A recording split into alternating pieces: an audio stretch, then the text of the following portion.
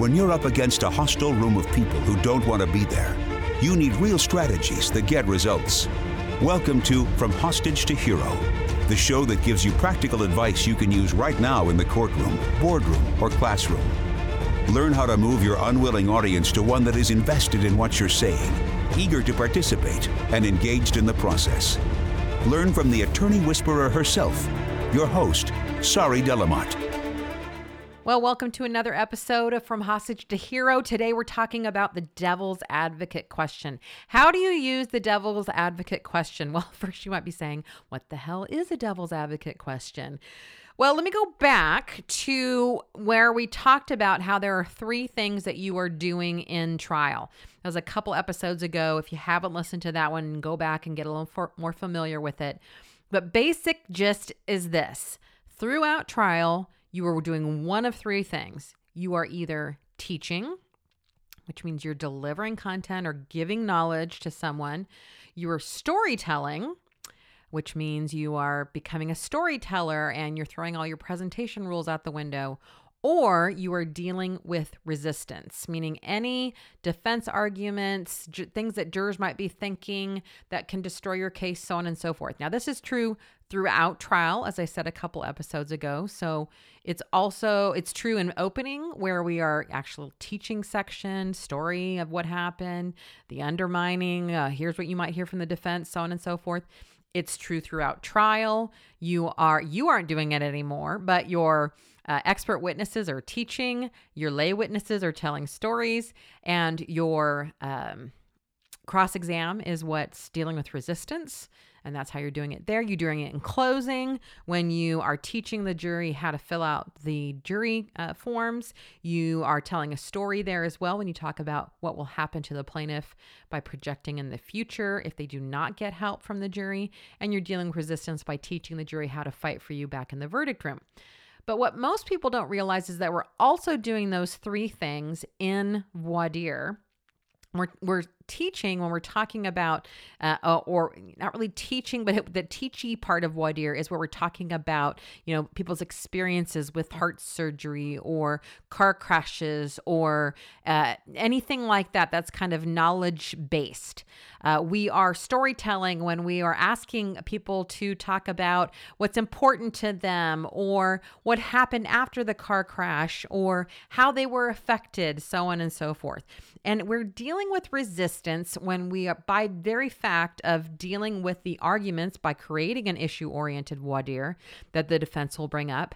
And the devil's advocate question is part of that.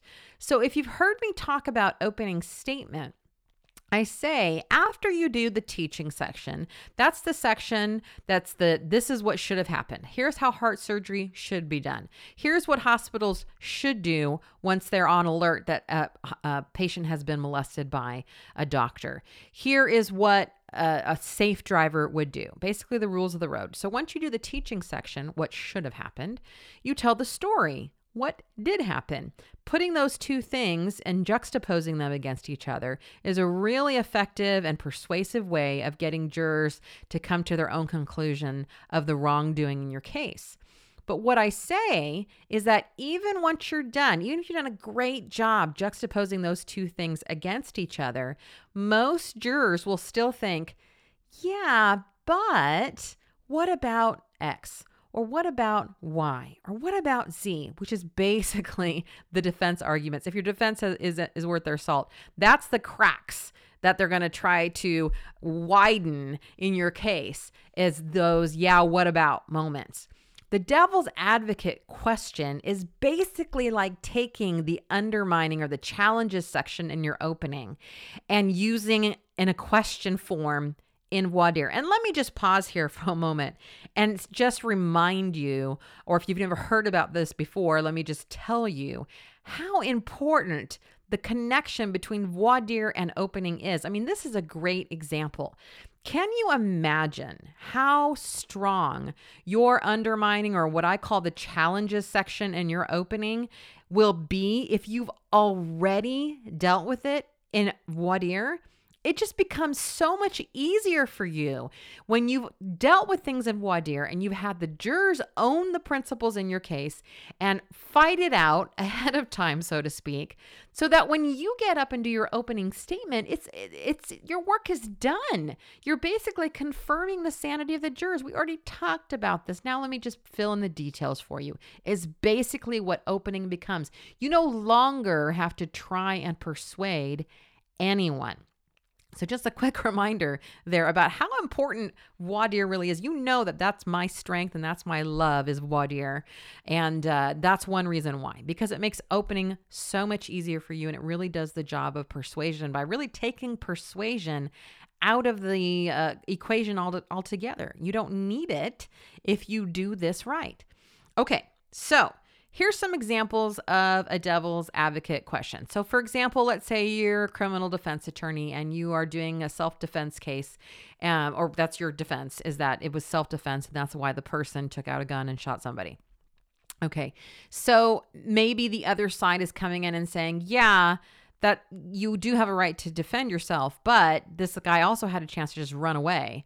So why didn't he do that? Now, even though that's not legally something that we are, as American citizens, required to do. That's not part of the thing that, if you have a chance to run away, that's the one you should take. And if you don't, then self-defense is not a defense available to you. It does bring up a kind of common sense problem with jurors where they might be thinking, yeah, why didn't the guy just run away? That's kind of dumb. So a devil's advocate question in that situation would be like, well, let me ask you this. What if you had the opportunity to run away? Wouldn't that be a more sensible option? Now, you might be thinking, sorry, have you lost your mind? You're actually going to ask the jurors to agree with something the defense said? Yes, as you know, my voir dire is, I wouldn't say risky, but it's definitely a type of voir dire where you own your facts, good and bad, which increases your credibility. But stick with me, the timing is everything here when we're talking about the devil's advocate question. So let me just give you a few more examples and then I'm talk to you about the timing and how important that is. So for doctors, for example, you might say something like, everybody makes mistakes. Aren't doctors allowed to make mistakes?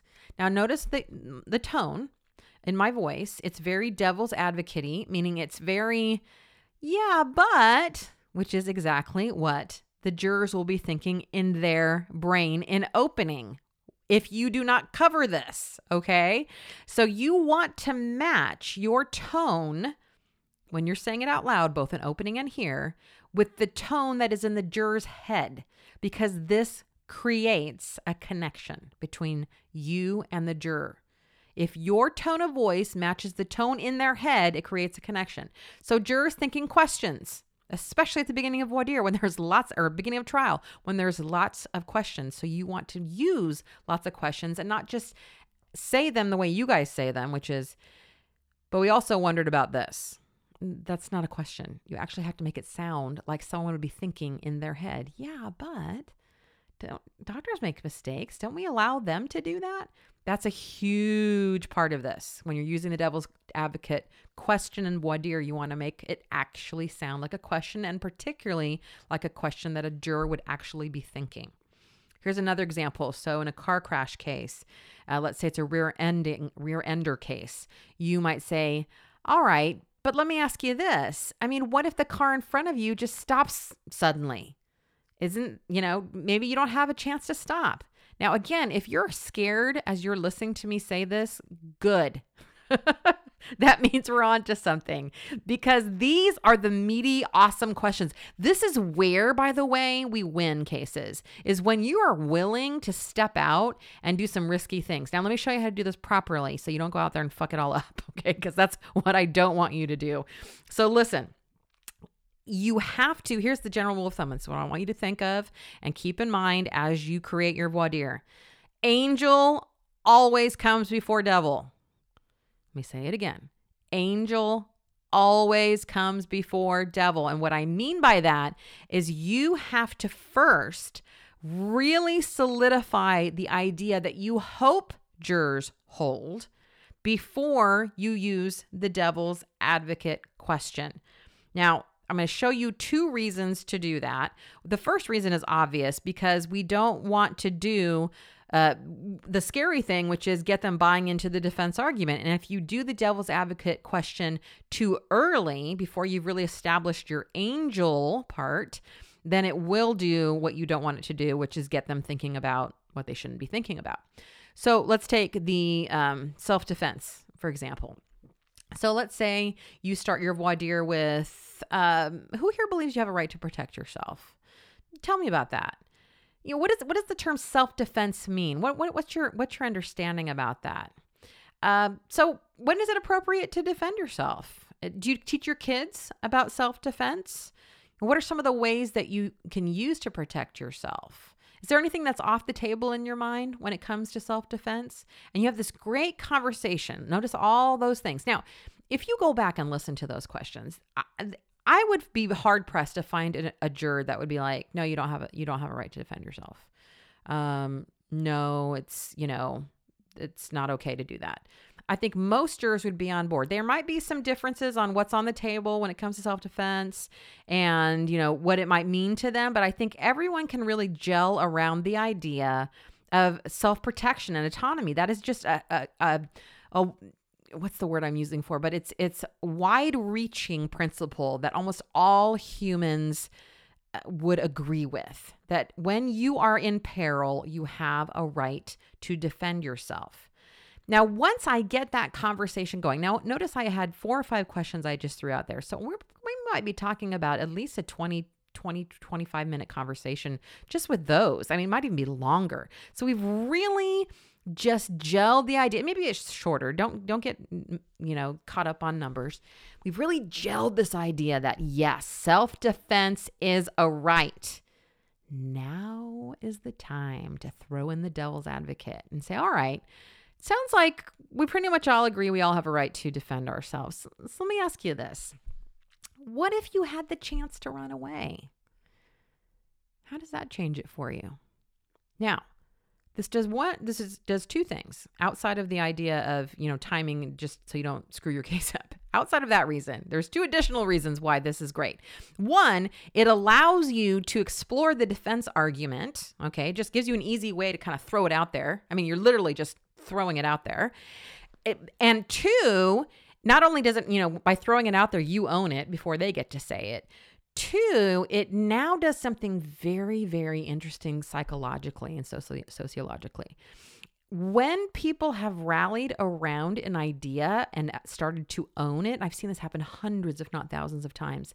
When you throw a devil's advocate question, normally 90% of the time, in my experience at least, they will start to argue even stronger for it because you've already created a situation in which they are now buying into this idea. And now that you've given them a chance to explore the idea fully and think about it and think through it, they're like, yeah, that absolutely is right. Absolutely. And now you throw out a challenge to that. Human nature is such that it will then dig in its heels more. It'll say, absolutely not. Yeah, if you have a right to if you have a chance to run away, you might take it, but you don't have to. I have a right to defend myself. It's so interesting to watch this happen. So again, one of 2 things may happen there. It will either strengthen the argument or it will knock off some people who are not that with you so far. And that's good information to have. Yeah, you might want to run away. That's not a good juror for you in that case. But it will tell you a lot, and it will strengthen the people who are already for you in terms of that ideal juror belief. If you've heard me talk about ideal juror profile, you know what I'm talking about. So contrast that with the wrong way to do the devil's advocate, which would be this. Who here believes you have a right to protect yourself? Tell me about that. Okay, but what if you have the opportunity to run away? I mean, shouldn't you do that? Now you've killed it. Why? Because you haven't given them enough time to really play with and own the idea of self-defense. You've given them choice A and B. Which do you like? And when put in that position, then people start debating it. And that really brings us to a really important distinction here. I want you to be really careful outside of just even here where, that is something that they could debate. We don't want them debating it. But I want you to start thinking about not allowing jurors to debate things that they shouldn't be debating in the first place. Those of y'all who've been following me for a long time and are really gelling with the whole issue-oriented voir dire, here is one place where you tend to go off the rails with it, and I want to kind of bring you back. I mean, by the way, I love that you're going off the rails with it because that means you're experimenting, so I do not mean at all to shame you. But this is where, if you have issues with the issue-oriented voir dire, that you could get in trouble. And that's when you're so into getting the jurors talking and gelling with each other and let's explore this, that you get them to start debating things that should not be debated. For example, there's a big difference debating whether people or jurors in this case will be able to follow the law, uphold the law in this particular case versus whether that law is valid. I mean, let's take vicariously liable or preponderance of the evidence. So often, instead of saying, this is how it is, will you be able to do that? Let's talk about your thoughts about that. What are your concerns about that? We say, okay, in this case, we're not only suing the driver, we're also suing the employer. And do you think that's fair? And they go, no, that's not fair. If the employer didn't have anything to do with it, why would we fire, or why would you sue the employer? Blah. And it starts this whole big debate. And I'm watching this in our mock juries or otherwise thinking, no, this is not the road we want to go down. Meaning it's not up for debate. Vicariously liable means that by the fact that they are the employer, they are vicariously liable for their employee. So we don't want to debate that. Just like preponderance of the evidence, we want to find out who can uphold that. If we do, I'm really wondering if we should even discuss preponderance. I'm on the fence about it. I'll let you know where I land on that. But if you still talk about preponderance, and you may, and I may, and I'm not sure where I sit on that yet, what we don't want is to debate whether it's a good standard, because that gets you nowhere. What we want to say is, this is the standard, and I'm wondering if you'll be able to uphold it and what your thoughts are about that. So the same thing goes here with the devil's advocate question, is that you don't want to give them choice A and B. Now let's debate it out. You want to give them get them talking about A for a long time. And I don't mean time. I mean, just until it really gels that, yeah, this group is feeling self-defense. And then you go, what about B? Right? It's not equal. It's not A or B. Which one do you like? It's, what do we think about A? And yeah, tell me more about A and your experience with A, and how about A with this, and how about A with that? Okay, but what about B? That's how you use the devil's advocate question. Always angel before devil, and lots more angel than devil. But used correctly, boy, I love the devil's advocate question, because again, those two reasons, it allows us to kind of throw out there some of the defense arguments. And sometimes it's really hard to find a way to kind of back into that question.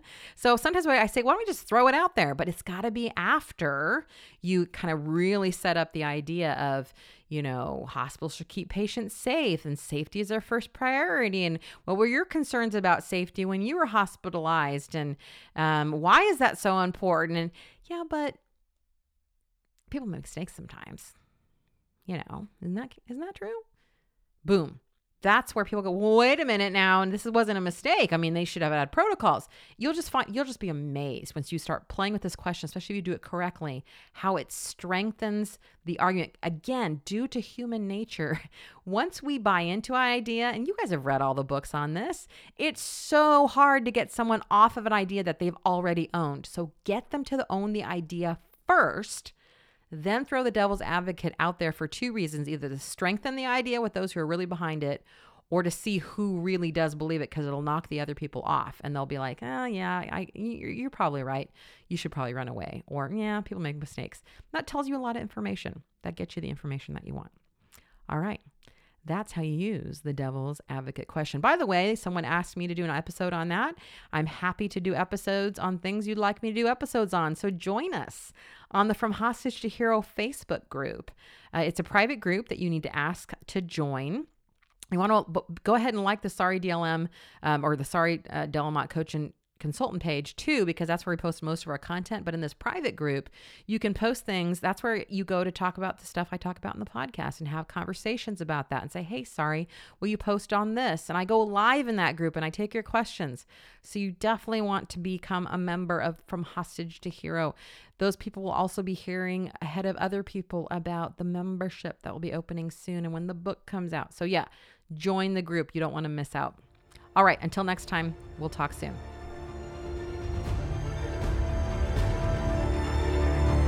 That's it for this episode of From Hostage to Hero. But head to our website, saridlm.com, for other must-have resources from Sari Delamotte. Read the transcript of this podcast, watch trial tip videos, or download your free copy of Sari's article, Why Jurors Hate the Hobby Question. We're glad you joined us today, and until next time, remember that to lead a hostage to freedom, you must first free yourself.